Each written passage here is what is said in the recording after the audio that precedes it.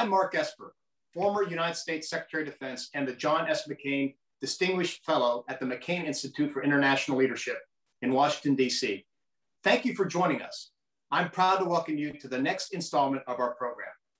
Today, I'm honored to welcome an admired statesperson, accomplished leader, and longtime friend of the United States, the former Prime Minister and Home Secretary of Great Britain, Theresa May.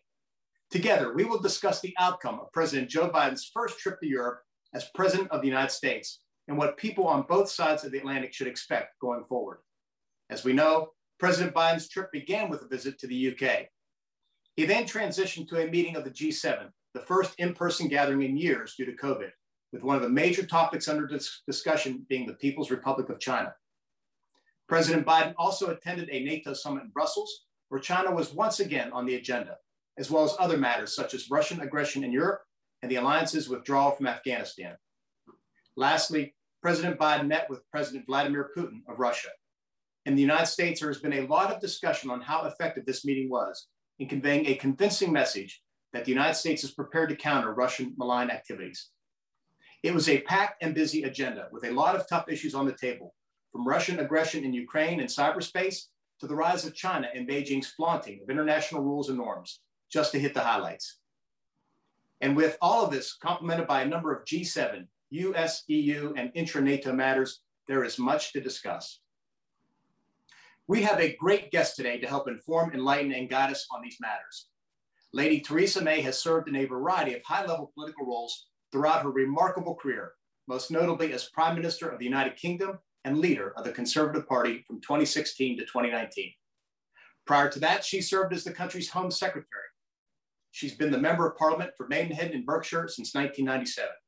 As I mentioned, Lady May has been a long-time supporter of deep transatlantic relations, so it is my honor to welcome her here today. Lady May, Theresa, welcome. Thank you very much, Mark. I'm pleased to be able to join you today. Well, thank you. And I would like to start by asking you what you made of President Joe Biden's first trip to Europe as a whole, and what message do you think he sent to America's allies and adversaries alike? Well, I think it was an important trip. And as you described just now, actually, he packed a lot into that trip, not just with the UK, the G7, but then obviously going on to the NATO summit in Europe and then President Putin. I think the very clear message that came from it was that America is back. I think for those of us who are supporters of multilateral institutions, of rules-based international order, there was a very clear sense that this American presidency sees America playing a role in the world in terms of that rules-based international order and those multilateral institutions, and that America wants once again to step up to that role of being the leader of the free world. I think so. I think it was a hugely important visit in its various ways, in that sense, and the message that it gave of America being wanting to play that role, and crucially wanting to work together with us in the UK and with the others in Europe to ensure that we're protecting our values, promoting our values, and showing that we continue collectively to hold those values of democracy, the rule of law, individual freedoms, and collectively hold those and are willing to act together in the interests of those values. So very important messages, I think, came from it. Well, thank you for that. And that's a great segue into my first question, because I'd like to deep dive a little bit into NATO, if you don't mind.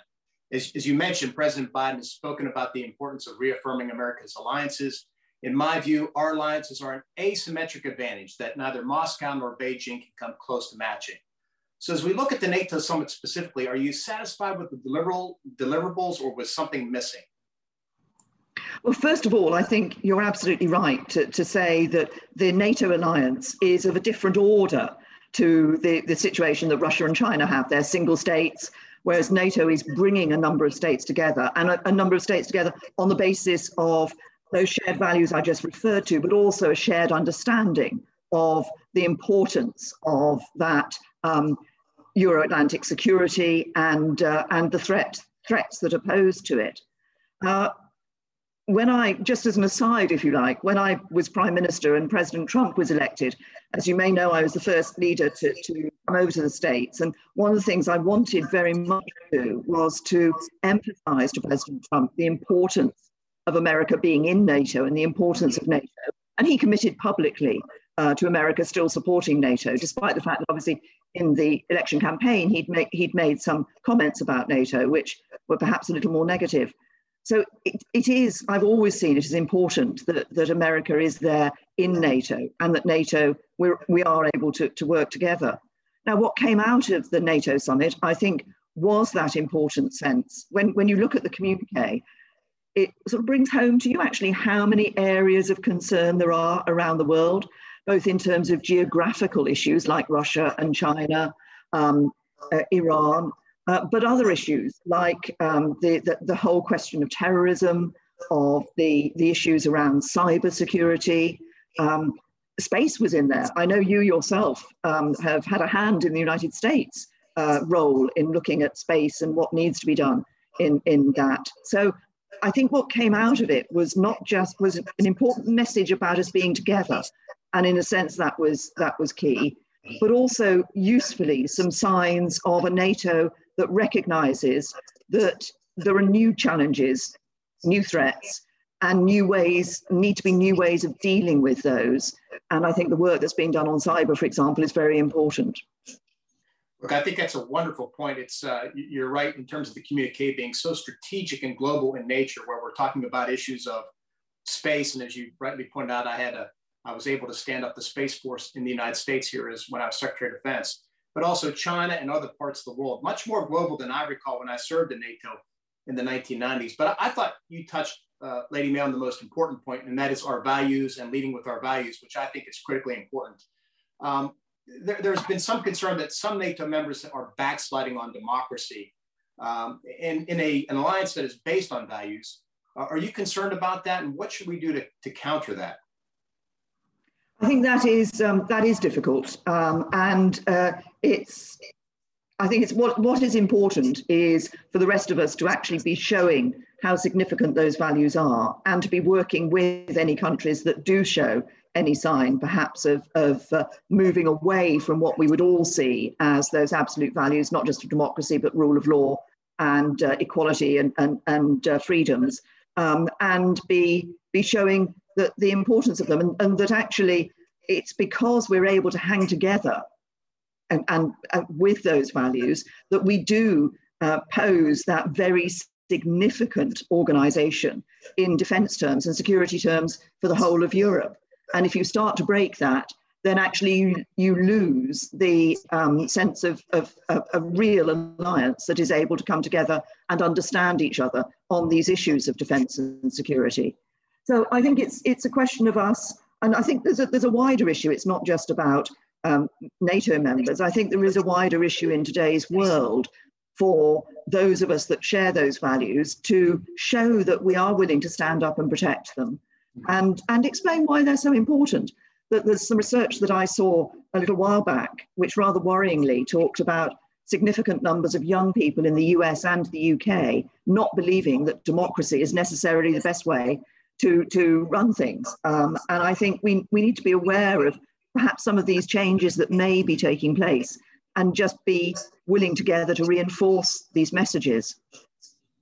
Yeah, very good points. Those of us who grew up and lived through the Cold War recall, when it was the standoff between the United States and its allies, and of course the Soviet Union and its allies. And thank goodness those days are behind us, although we face new threats from new autocracies and authoritarian states. And I want to get to that in a minute. But, the United Kingdom is America's closest ally. We have our special relationship that goes back decades, arguably centuries. The UK has unfortunately experienced Russian aggression firsthand, such as the poisonings of notable Russian dissidents on Eurosoil, and recently the incident involving a British destroyer being harassed by Russian forces in the Black Sea. So what do you think NATO needs to do better or differently to deter Russian bad behavior? Well, I think that you're absolutely right, that obviously we have felt that Russian presence in the sense of the action, particularly that was taken on the streets of Salisbury here in the United Kingdom. with the use of a nerve agent, of a chemical weapon on our streets. And what I think was important coming out of that in terms of the response was that Russia saw that the UK, working with the United States, but also with our allies in the European Union and actually across the rest of the world, so beyond the NATO construct, but came together. We all expelled Russian, in quotes, diplomats, at the intelligence officers at that time. And that showed that important coming together of all those who believed that it was absolutely wrong to use a chemical weapon on the streets. And in a sense, it's that sort of strength of being an alliance that I think NATO has, and NATO needs to continue to emphasize. And of course, we do that. NATO does it in a variety of ways, not least, of course, in the way that it has increased its presence on, in states that do border on Russia. When I was Prime Minister, I visited UK troops in Estonia, doing an excellent job and giving real comfort and real sense of support to people in that country, as other NATO troops are doing elsewhere, and in the Baltic states and elsewhere, but also giving a very clear message to Russia that NATO is there, that NATO does work together, and that NATO has that sense of a clear purpose. I remember during my tenure, the presence of British troops, as you mentioned, up in the Baltics, how reassuring it is to those frontline states to know that they're not on their own, that other allies are there supporting them physically, and that makes a world of difference to them. In addition to the poisonings by Russia, we have cyber attacks, military actions in Ukraine and Georgia, numerous violations of Moscow's international commitments, and so on. Do you think that President Biden met President Putin too early? And what is your assessment of the meeting? Was it successful? I don't think it was too early a meeting. I think it's important that relationship, if you like, it's difficult to call it a relationship in a sense, because that's quite one sense is that's a positive word, but that coming together of the United States and Russia, I think, was important. Because I think it's important in dealing with Russia from a very early stage to send some very clear messages. I think one of the dangers is if you don't have those clear messages, if you don't have that sense of what is right and what is wrong in relation to Russian behavior, then they will seize opportunities. I think we slightly saw that in the Crimea. I think it's important that we continue to support the Ukraine in relation to Russian potential Russian intentions in that area. So I think it was important to have that meeting and to give some clear messages to President Putin from President Biden. But also, I think as I was saying earlier, I think another important message that was outside of that meeting was the whole stance that America was taking in their approach to the G7 and in their approach to NATO, the NATO summit. So it wasn't just what took place in that meeting that was important. It was also that wider sense of America working with its allies in Europe on the defense of Europe, but also on these other issues as well. If you were back at number 10 in your old role when President Biden came through prior to meeting Putin, what might you have advised him privately with regard to dealing with Putin? Anything you might want to share with us? Well, I'm not sure if I was advising him privately. I should be sharing it, but I think that it's really the same as some of the messages that I've just been giving, which is that it is important to be clear with Russia and to say no. This is, as we did with the use of the chemical weapon on our streets. No, this is something you should not be doing. And we will send that very clear, action will be taken. It's always important, I think, to remember that also that Russia, I think much of the approach that is often taken by Russia is seen by the West as Russian potential aggression into the West. But actually, from Russia's point of view, I think they often see it as defensive stance from themselves. And if you look at Russian history, there is that sense constantly of wanting to defend Russia. It is a very curious perspective, and I often wondered that if we really had those type of ambitions with regard to Russia, there was the opportunity presented itself when the Soviet Union fell apart in the 90s. And to think about that now, just until we change people's minds over there, it'll be a hard road to follow.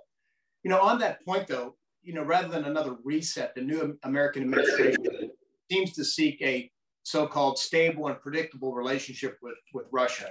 And those are the Secretary of State's words. Do you think this is possible to have that type of relationship or interaction, however you want to describe it? And what is Europe's view and role?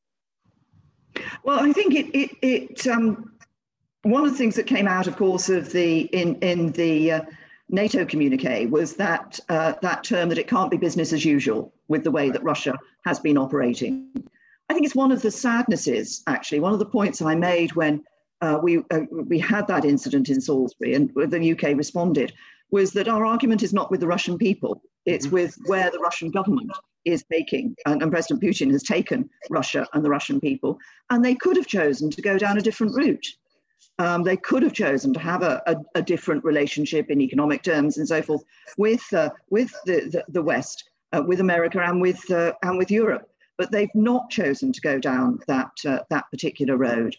And so I think it is, in terms of looking at how we deal with Russia in the future, I think it's back to that sense of being clear with them that, about the importance of the territorial integrity of Ukraine, about not using chemical weapons, all of those issues, and showing that we are standing firm and standing by those beliefs and values that we hold and that we have.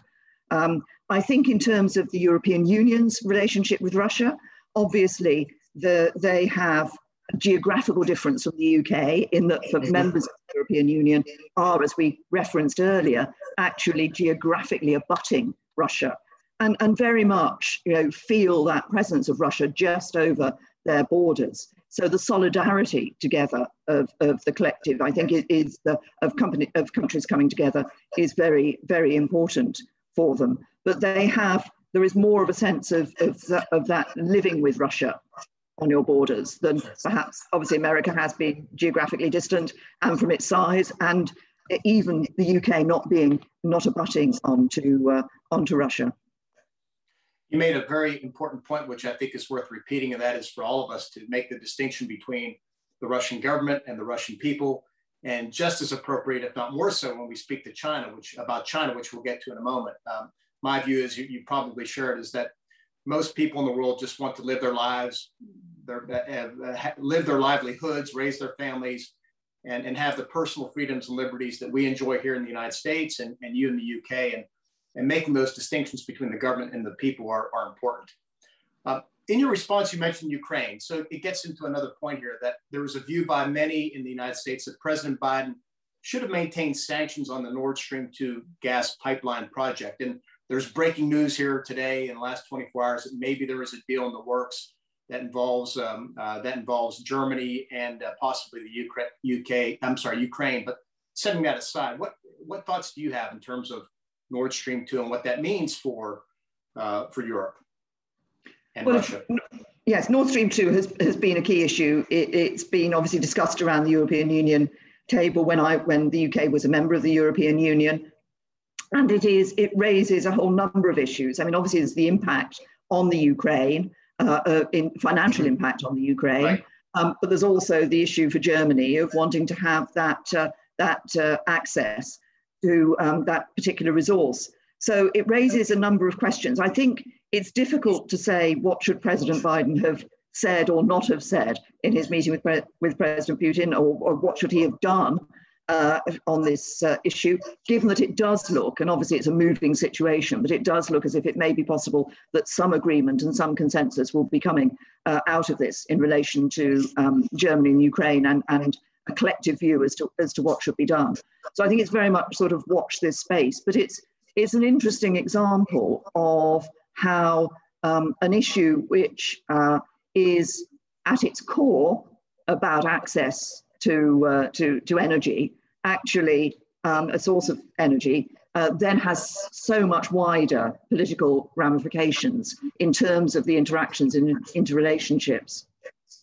Yes, and the ability of Moscow to use that economic tool as a political tool to get its way with Brussels or countries on its periphery. So it's again a very important issue. Another important issue, arguably even more important, has been the discussion here in the United States about Russian cyber attacks and how do we counter those cyber attacks. Do you have any thoughts on what the right approach here is, and do you think key U.S. allies play a role, including Britain, in dealing with this? Well, yes, I do. I think this is a very important issue. And of course, what we see is that there's a whole breadth of cyber attacks that we all suffer from. So it's a whole variety of aspects that we have to deal with. I think this is why it's so important that NATO has been starting to look more at that concept of what it can do in the cyber arena. And the UK was, I think, one of the first members of NATO to actually be able to offer some resource in this cyber area to NATO, so NATO can look at what it can be doing to this. The first thing, of course, is actually about making sure that we are, absolutely up there in terms of our cyber security. It's a constant battle to be ensuring the cyber security, but the defensive measures that are necessary in order to ensure that cybersecurity are important. And I think that there's a whole number of ways in which this question of cybersecurity has become much more, we're going to use the term socialized among not just government, but businesses as well. That is an important element of this, of businesses recognizing the damage that can be done through cyber attacks, which can effectively then become attacks on a country, potentially, in terms of if you're talking about key utilities like energy providers and so forth. So government needs also to be working with business collectively on this issue. Yeah, that was something that happened to us here in the United States, obviously, a couple of months ago when a ransomware attack on a private company involved in the energy sector affected, the economic livelihood of the United States, at least the eastern United States, for several days, and caused long gas lines. And so you can see how this works its way into the public domain as well. And you're right about how does the public sector and private sector work together to deal with this more seriously than we ever have before. Yes, and we had an example. It was back in, I think it was four years ago, where there was an attack that hit it hit a variety of organisations in the UK, but including our National Health Service, our hospitals were hit by this. And that's, when that happens, it's a wake-up call about the cybersecurity that you've got in your system, but it's also a wake-up call in showing that it's not just necessarily state to state, but it can be non-state actors which have an impact into the public or private sectors, which has a wider effect on a country. Absolutely. And so cyber attacks gives me a chance to segue into China because of obviously a very important topic. And we know in the last few days, the media has been reporting that there are attacks emanating from China on Microsoft Exchange affected hundreds of thousands of companies out there. And we have it looks like strong statements coming out of the US, the UK, the EU, et cetera. So it shows coming together, if you will, by countries and organizations to address this. But more broadly, the PRC is the United States' biggest global competitor. Indeed, it's considered the pacing threat from a military perspective and poses a different set of challenges in the transatlantic relationship. For me, implementing the national defense strategy with a focus on China was my top priority as Secretary of Defense. And China was always an issue I raised constantly with America's NATO allies. So on this topic, the Biden administration has blamed China for this massive hack of Microsoft Exchange email and accused Beijing of working with criminal hackers and ransomware attacks and other cyber operations. The UK and EU, as I mentioned, also blame China. Is this a case of China learning from the Russian playbook? And what do you think, again, America and our allies can do to push back more so than just statements? I'm not sure they've had to learn from anybody's playbook. I think they've had their own playbook in relation to this. I think it's important that the UK has stood by the US and, as you say, others in Europe calling this out. For some time, I think sometimes attacks took place and they weren't called out in this way. I think it is important when we're able to evidence and say, this is where this has come from, that we do make that absolutely clear in the way that we look at this issue. So I think that look, the relationship with China is one of the great challenges that we all face at the moment, because China is a key player in the world economy. It's not going to go away. We can't isolate it in that sense. We have to find a way of working with and dealing with it. And there are huge issues. You've mentioned the cyber attack issue. There's the issue of human rights. There's a big concern here in the UK, as I know there is in the US, about the treatment of the Uyghurs, for example. But there have been other human rights issues in relation to China. I have the sense that if we could find a way of ensuring that China was operating within what we would recognize as the rules-based international order, and playing its role alongside within everybody else within that framework, there would be huge advantages, I think, collectively for the world, for China as well as the rest of us. But at the moment, of course, they operate in a different way in so many different areas, and they're not just a big economic presence, but of course increasingly a presence internationally in the sense of their outreach into a whole wide range of countries around the world. Their Belt and Road Initiative, but also just the way in which they have stepped into a number of countries to support infrastructure projects and so forth, with potentially long-term consequences for those countries when the debt has to be repaid and the implications of that. So we have to be very aware of China, but we can't simply brush China to one side and try to isolate and ignore it. We've got to find a way of being able to deal with it and work with it.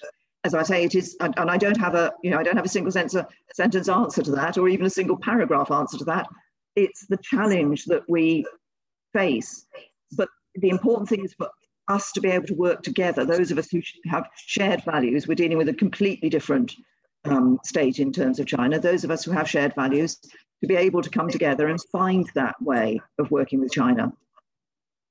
I think you've summed it up very well. And it's, in my view, China is the greatest strategic challenge we will face in the 21st century. And as you rightly point out, you're dealing with a country that has the world's second largest economy, the largest military, a great deal of political and diplomatic heft, at least in its region, and arguably globally. And so it's different than the Soviet Union was maybe 40 or 50 years ago in that regard. And so how do we, as Western liberal democracies wanting to defend the international rules-based order, how do we approach China going forward, I think is the key question going forward. And how do we get them on the right path? Yes, and there are key issues that we need China to be working with us on. So obviously the UK is hosting the COP26 climate change conference towards the end of this year. And if we're going to deal with climate change, China has to be part of that. China has to be sitting around the table and committing. Now, they've made some commitments already, but you can't leave them out of that picture. So we do need to be working with them on what are some really key issues of importance to us and to them. Excellent point. I think China is probably the world's largest emitter right now of carbon into the atmosphere. And so you're right, we have to get them on board and we have to get them to implement whatever they agree to. I do want to narrow down real quick because it's something of importance to the UK. You and I discussed Hong Kong before we got on here, and we are obviously seeing worrying signs of continued deterioration of human rights and the territory's self-governance in violation of promises made by China to Britain in 1997. Both the Biden administration and the current British government speak of the need for global partnership on strengthening democracy. How do you think our countries can best cooperate on this specific narrow issue of Hong Kong? Because obviously it may give us a roadmap for addressing Taiwan and the Uyghurs and other issues that China sees as sovereignty issues for themselves. But your thoughts on this? Yes, well, of course, it is worrying what has been happening in Hong Kong. As I touched on earlier when we were talking, we have put in place a settlement system for people who do have connections with the United Kingdom, able to come here and settle in the UK from Hong Kong. And that's an important step that we've taken to show our support to people there. But at the heart of this is the fact that when the UK left Hong Kong, There was an agreement signed up to. There was a treaty which was about the one state but two systems. That is now being eroded. We believe that is still in place. So there was a legal agreement that's still in place.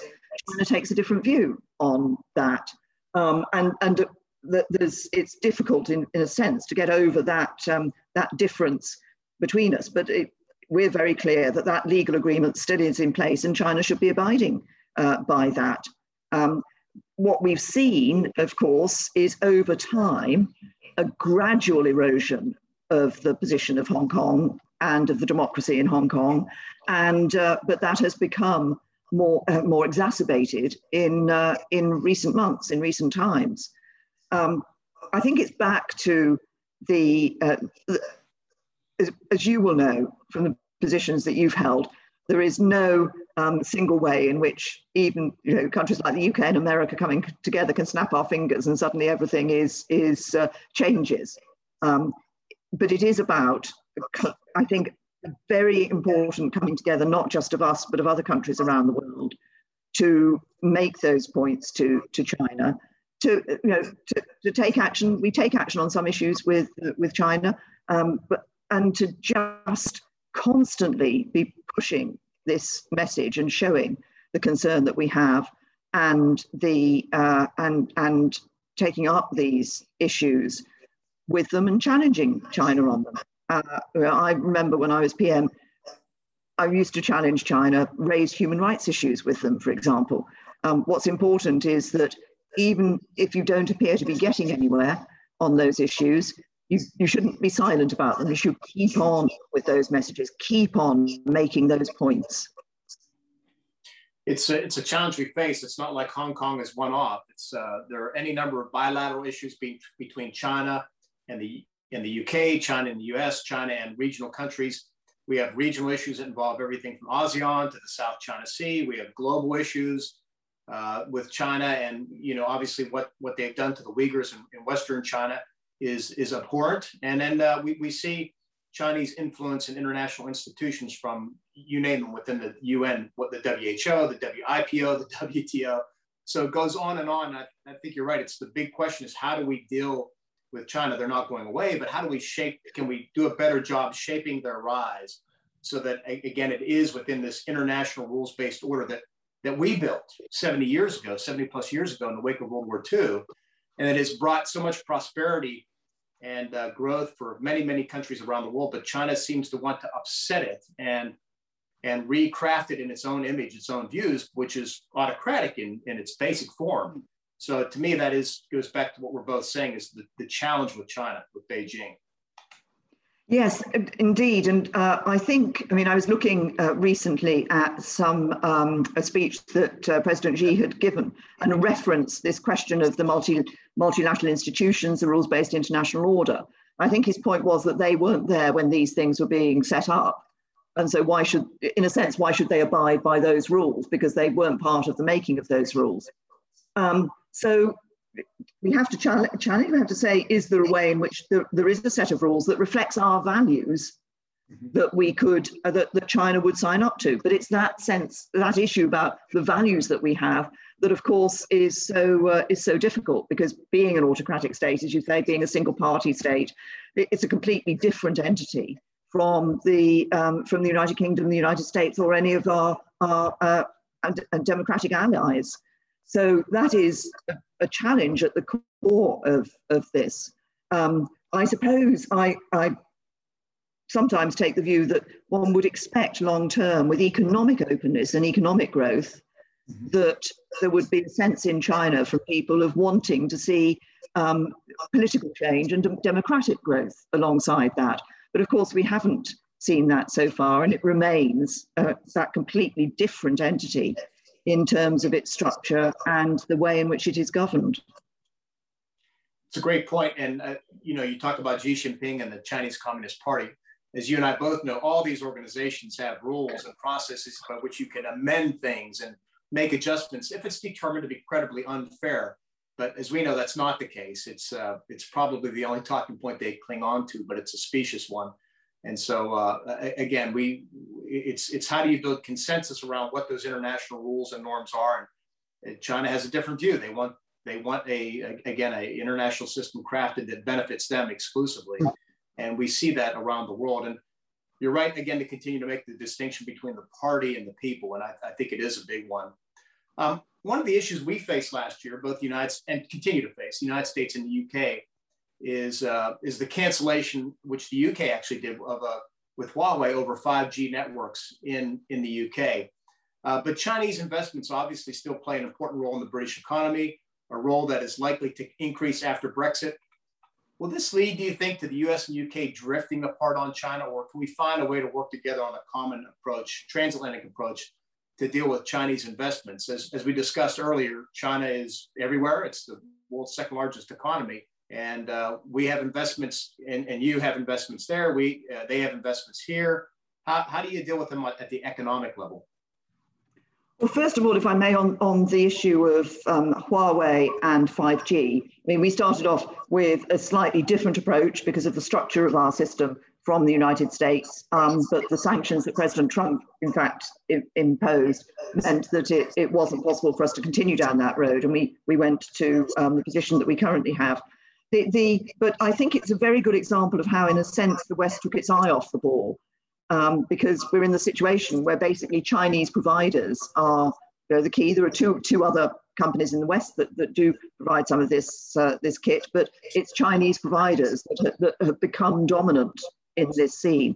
And I think there is a need for the UK, the US, and indeed probably for the Five Eyes, UK, US, Canada, Australia, New Zealand, to work together on looking, but potentially with others in Europe as well, as to how we can ensure that markets develop in our countries that provide these resources, that provide these particular bits of kits for the future. We need to look to the next generation and say, how can we ensure that we're not having to rely on China for the provision of these elements? And I think that's some important work that needs to be done. I think it is possible. We do have obviously significant Chinese investments in the UK, as you say. I mean, I took a trade mission to China. We have been increasing, some UK companies have been able to increase their exports to China. So it is an important economy, and we do need to be dealing with it. We here are introducing some further legislation in relation to the ability for the government to prevent investments in what would be considered to be key areas in relation particularly to national security, companies in relation to national security here in the UK, so that it's possible to have that sense of that economic interchange, but at the same time being able to say, well, no, if it goes beyond this point, that is too much, and that's not what will be accepted. There are issues as to which sectors that should apply to, as to what percentage influence of a company having should be the figure, but that concept that we recognise there are certain areas where you have to say, no, this is an important company strategically for the UK, for our security, and therefore we want to limit foreign investment in it. In my several meetings I had in Brussels with NATO, with our partners and allies, we would bring this issue up of what is the alternative, because it is our responsibility then as Western democracies to provide an alternative to Huawei if we want to, retain control of our networks and make sure it's protected. So that's something we talked about quite often. And it's, there's a lot of disagreement politically here in the United States, but if there's one thing that Republicans and Democrats agree about, it is the strategic challenge, if not threat, from China. So you now see and this began over the last 2 or 3 years, and we now have the business community on board with this. And I've just seen it evolve over the 25 years that I've watched China. But we're now at the point where legislation has been introduced in the Congress, whereby we will look at reshoring or onshoring critical technologies and sectors, and the billions of dollars being put behind it to do that. So there is a clear recognition that there are some areas where we need to make sure that we keep an organic capability, and we make sure that the Chinese don't have that because of the nefarious ways by which they may attempt to use it. Yes, and that's important, yeah. Just pivoting a little bit on China, what are your thoughts on pressing China to provide much more transparency regarding the origins of COVID-19 and agreeing to a new international inquiry by independent experts? Well, I mean, look, it's in all our interests to know everything that we can about how COVID arose, the origins of COVID, so that we can look to ensure that we don't see this happening again. I think the general consensus view is that it did come from a natural source, but more does need to be looked into. I think that again, and obviously the World Health Organization have been clear about this, that they need to take more time, and more time needs to be given, and more effort needs to be given to really mapping out exactly what happened, so that we can learn from that, because that is what is so important. You think this is an absolutely horrendous virus in terms of its impact that it's had on people, the number of deaths around the world. Here in the UK, we're increasingly looking at those who have had COVID but survived, but have what we call long COVID. So this concept that it can lead to other issues and other chronic problems for people. So we really do need to be looking to make sure that we can find out everything we can about how this arose, about the source, and trying to ensure that we can put steps in place that would prevent anything like this from happening again in the future. But it does sometimes take a long time for the scientists to actually be able to get to that point. And I think we have to recognize that it may be some while yet before we're able to say that we are at that point. I completely agree. And for all the reasons you mentioned, it's important we find out what happened and why, and make sure we work to prevent it again. What was in many ways most appalling was that the Chinese added insult to injury by trying to pivot from the COVID damage and turn it into a diplomatic effort to tout their autocratic system, the party's efficiency and ability to handle the COVID better than Western democracy. So we haven't seen as much of that, but they still try and peddle that around the world. So I share your view that it's important to get to the bottom of things here. Absolutely. Lady May Teresa, you've been generous with your time. I'd like to wrap up with one last question, if you don't mind. And that is your thoughts on the future of the US-UK special relationship. What is its role in strengthening the transatlantic alliance, dealing with the issues of the day that we just discussed, and where should we go together from here? Well, first of all, I think it is obviously our most important security and defence relationship primarily, and that I think should continue to be the case. And it transcends changes in government. It transcends different presidents, different prime ministers. And it's about a relationship that exists. Often people focus at the two leaders and say, well, what's their relationship like? But actually, this is about more than that. It's about the relationship that we have throughout our government systems with the United States, and that important security and defence ability to work together on security and defence issues. It has been, I think, absolutely at the core of NATO. I think it is important that that continues and will continue to be absolutely there at the core of NATO. Look, when the important thing is, as we would say, when push comes to shove, the UK and the United States have stood shoulder by shoulder in defence of and literally in physical defence of our values, our democracy, our freedoms, our rule of law. And that has been so important, and we will continue to stand side by side. We bring different things to the party, if you like, in terms of, I think we work well together, we understand each other, and because we have that core basis of those values, we're able to work so well together in our approaches. So I think it's a relationship that has stood the test of time and will continue long into the future. Well, thank you for that. Very wise words, and I couldn't agree more. So, Theresa May, thank you very much for joining us this morning for our discussion today. Your answers and comments were very thoughtful and insightful, just as we expected. So thank you very much for your time today. Been a pleasure to be talking to you, Mark. Thank you.